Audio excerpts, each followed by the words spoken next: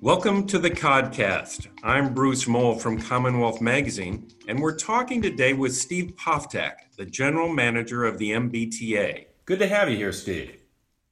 Thanks so much for having me. I appreciate it. So let's start a little bit with something personal. I see we're talking over Zoom, and I see you're in a room at probably your house. What's your daily life like right now running the T? It is. I guess it is not unlike before, where obviously there's a lot of things going on at the MBTA. Dealing with COVID-19 has taken a lot of our time. We just happen to be doing it sometimes in different places. I typically am in the office several days a week, and then several days a week I'm working from home, much like some of the other administrative staff. However, I think it's important to acknowledge that all of our frontline employees are out there every day. They don't have the opportunity to work from home, and we are obviously grateful for the work that they are doing right now. Do you, when you go into the office, are you writing the T? Are you seeing it personally these days? I have been on the system from time to time. I think it varies depending on what kind of where I need to be and when. So there are times when I will drive as well. So is it shocking to you? Now I take it to go downtown to see the governor's press conference every day, or practically every day, and I'm amazed at how few people are writing it. It is sort of shocking. It is, yeah, it is. I see it every day, not only, with my own eyes, but I have, we have monitors of the system, and I keep an eye on, a bunch of the major stations and some of our bus depots. And it's just, I'm used to looking up and seeing lots and lots of people getting on and off the train at, say, downtown crossing. And then when you see one or two people, yes, it is a little disorienting. So let's cut to some of the issues that might be facing you these days. So the governor order about face covering started Wednesday. How's it going so far? Do you get the sense that most people are complying? Have you had to have T officials had to remind anybody about this? We are strongly encouraging all of our customers to comply with the governor's order. I think we've by and large seen widespread compliance. People are wearing the face masks. There is an exception in the governor's executive order for people who have a medical condition. And as part of that exception, you're also not allowed to request verification of the medical condition. So we won't be refusing rides to people who are not wearing face masks, but we are strongly encouraging people to wear face masks. And we're actually going to have a Ride Safer campaign where we ask customers, we want the wearing of face masks to become sort of normative on the T, and we want to encourage those people who aren't wearing them. And I think I should be clear too, I think I was a little careless with my language there. The governor's order concerns face coverings. So that's more than just masks, though. That can be a bandana. I don't know if you've seen the video, the bandana that's folded over with rubber bands. It can be a scarf. I think, so there's a variety of ways that folks can cover their face that is effective. So at your recent MBTA Fiscal Management and Control Board meeting, there was a lot of discussion about the budget, which was followed up later this week. UN Transportation Secretary Stephanie Pollack had a meeting with the Greater Boston Chamber of Commerce, and you were talking about how the T will slowly reopen as the economy reopens. And I think you guys coined the clever term, a Goldilocks approach, trying to get not too many people riding, so you want to have some capacity on the T, but you don't want to add a lot of service until it's necessary. So it's going to be a balancing act.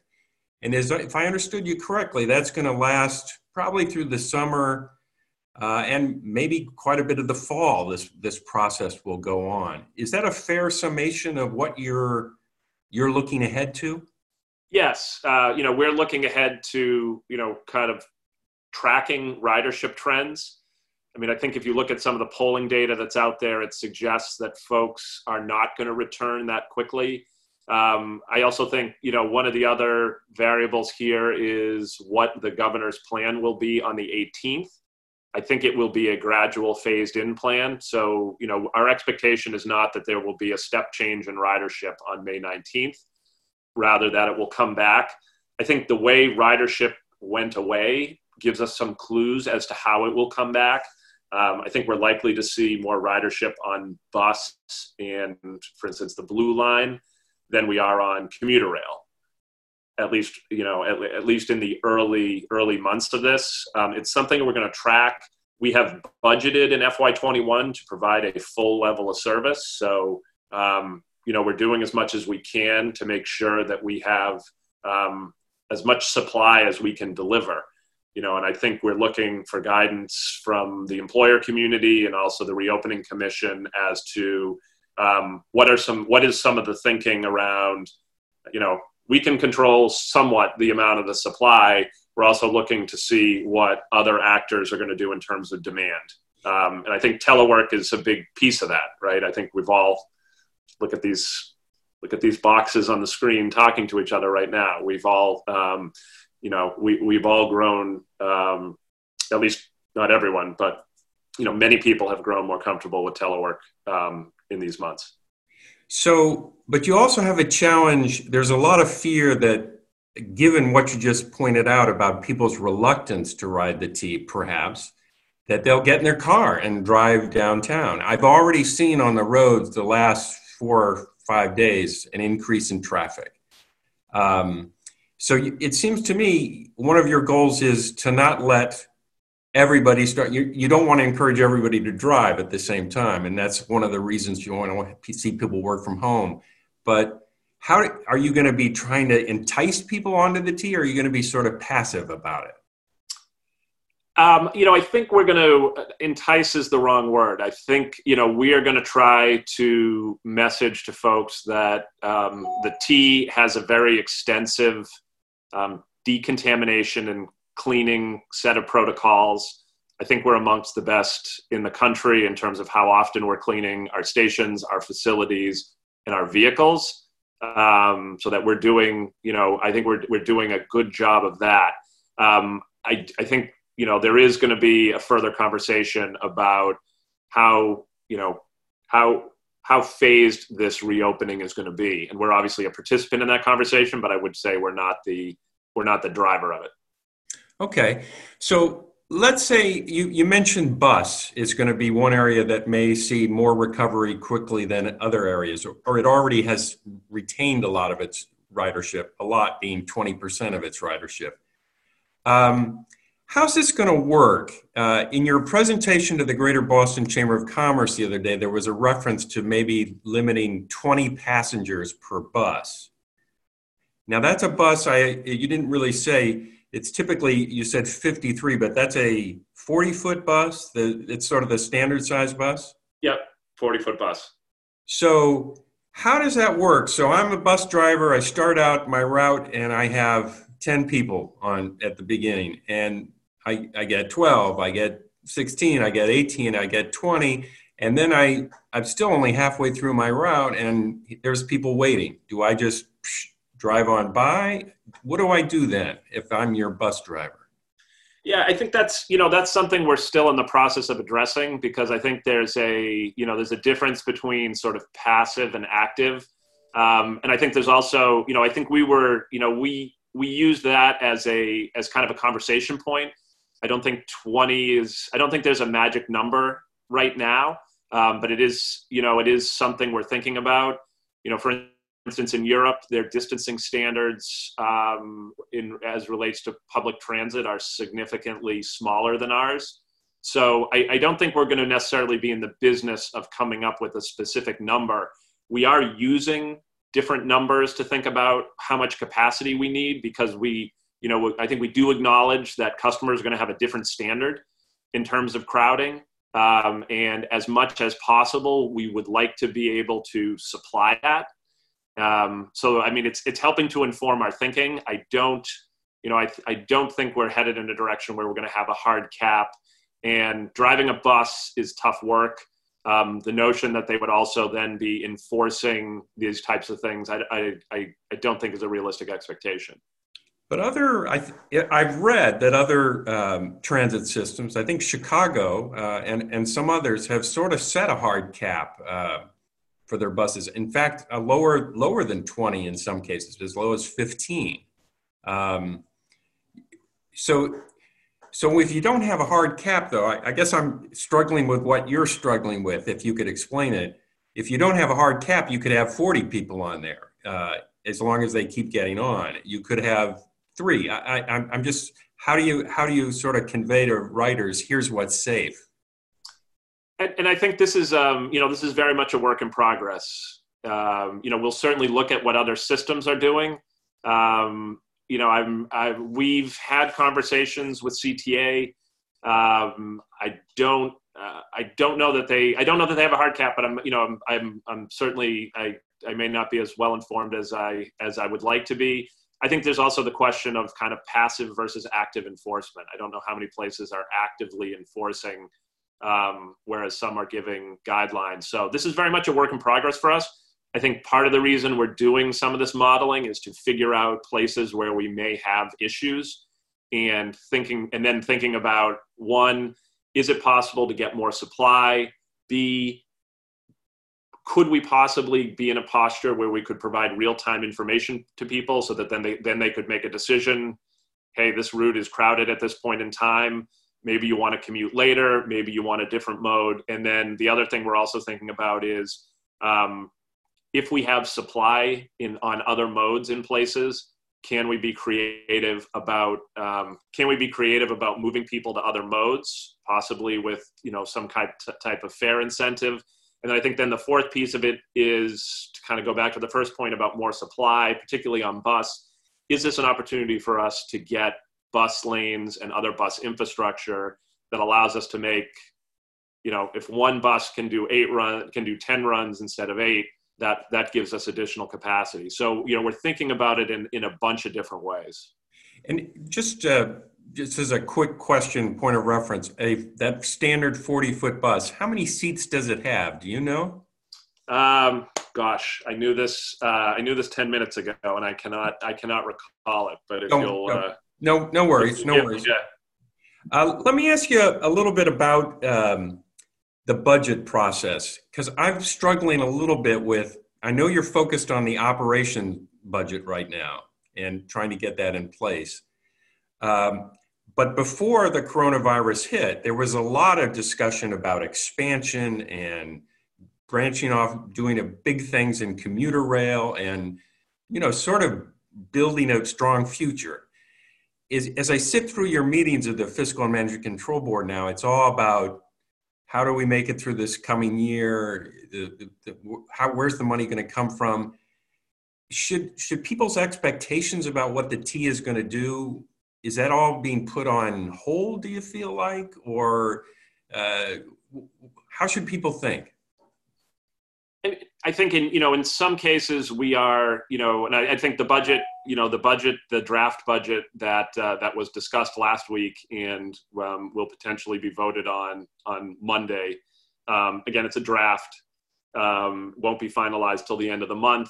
It does talk about delaying some of the work on those priorities. However, this is a period of great uncertainty. And, what we designed was a baseline budget that we believe will sort of be a no regrets budget, that we won't have to come back in December and try to figure out how to cut some amount of money from that budget because fare revenue has fallen below what we expected. Conversely, and, we just had a conversation about what are you going to do about crowding? Conversely, if we get more folks back than we expect, and right now for the first couple months, we're expecting ridership around 10 to 15% of what it was pre-COVID-19. If we get more folks back, that's going to mean more fare revenue. So we're going to revisit this budget periodically. And if there is the opportunity to add back in some of these more ambitious projects, we'll do that. However, I would note the thing that is tiding us over through FY20 and FY21 is $830 million in CARES Act funding. That funding doesn't exist. We are utilizing all of that funding in the current budget to get through FY21. And former general manager and director Shortsleeve pointed out, you've got a structural problem in FY22 that you've got to start thinking about now. So we're going to start thinking about that now. The FY21 budget envisions ridership only getting to 60% of pre-COVID-19 ridership in July of 2021. So that presupposes you're going to have lower fare revenue in FY22, and that's something we're going to have to address. So, but just specifically, commuter rail reimagination of that, red and orange line transformation, a blue to red connector, all these things. A lot of that is on the capital side of your spending budget. But should people sort of say, okay, that's going to all sort of be pushed back several years, or what do you think? I mean, I think we're going to reassess these things as part of the, I think we're going to think hard about these things as part of our capital budgeting process, which is upon us now. I do think we have the ability on the capital side to do things now that we can continue to do some of these projects. And in fact, we're working on a plan now to try to accelerate them to take advantage of the fact that we have lower ridership. So, I mean, I think that's going to be our work for a little while to try to figure out what's the right pacing on some of these projects, or has the rationale for any of these projects changed.